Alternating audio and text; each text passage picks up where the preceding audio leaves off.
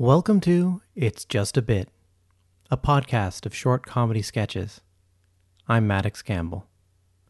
Today's bit is Off the Charts, written by Maddox Campbell. Mrs. Abbott, we've finally gotten the results back from your blood tests, and you'd best prepare yourself. Oh, please, doctor, just give it to me straight. What is it? Well, these levels, they're just off the charts. What do you mean? What levels? Levels of what? Well, this is the chart, and this is you, over here. Not even on the chart. Or at least I think you're about there.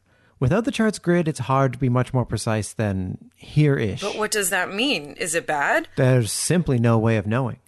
We don't have the charts for that. Well, what's the next step? Well, I've ordered a new, bigger chart. Hopefully that will be big enough to give us some answers.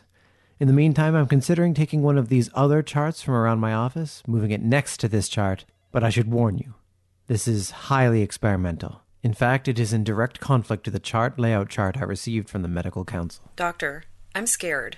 Am I going to die? I'm not going to lie to you. We're in uncharted waters right now.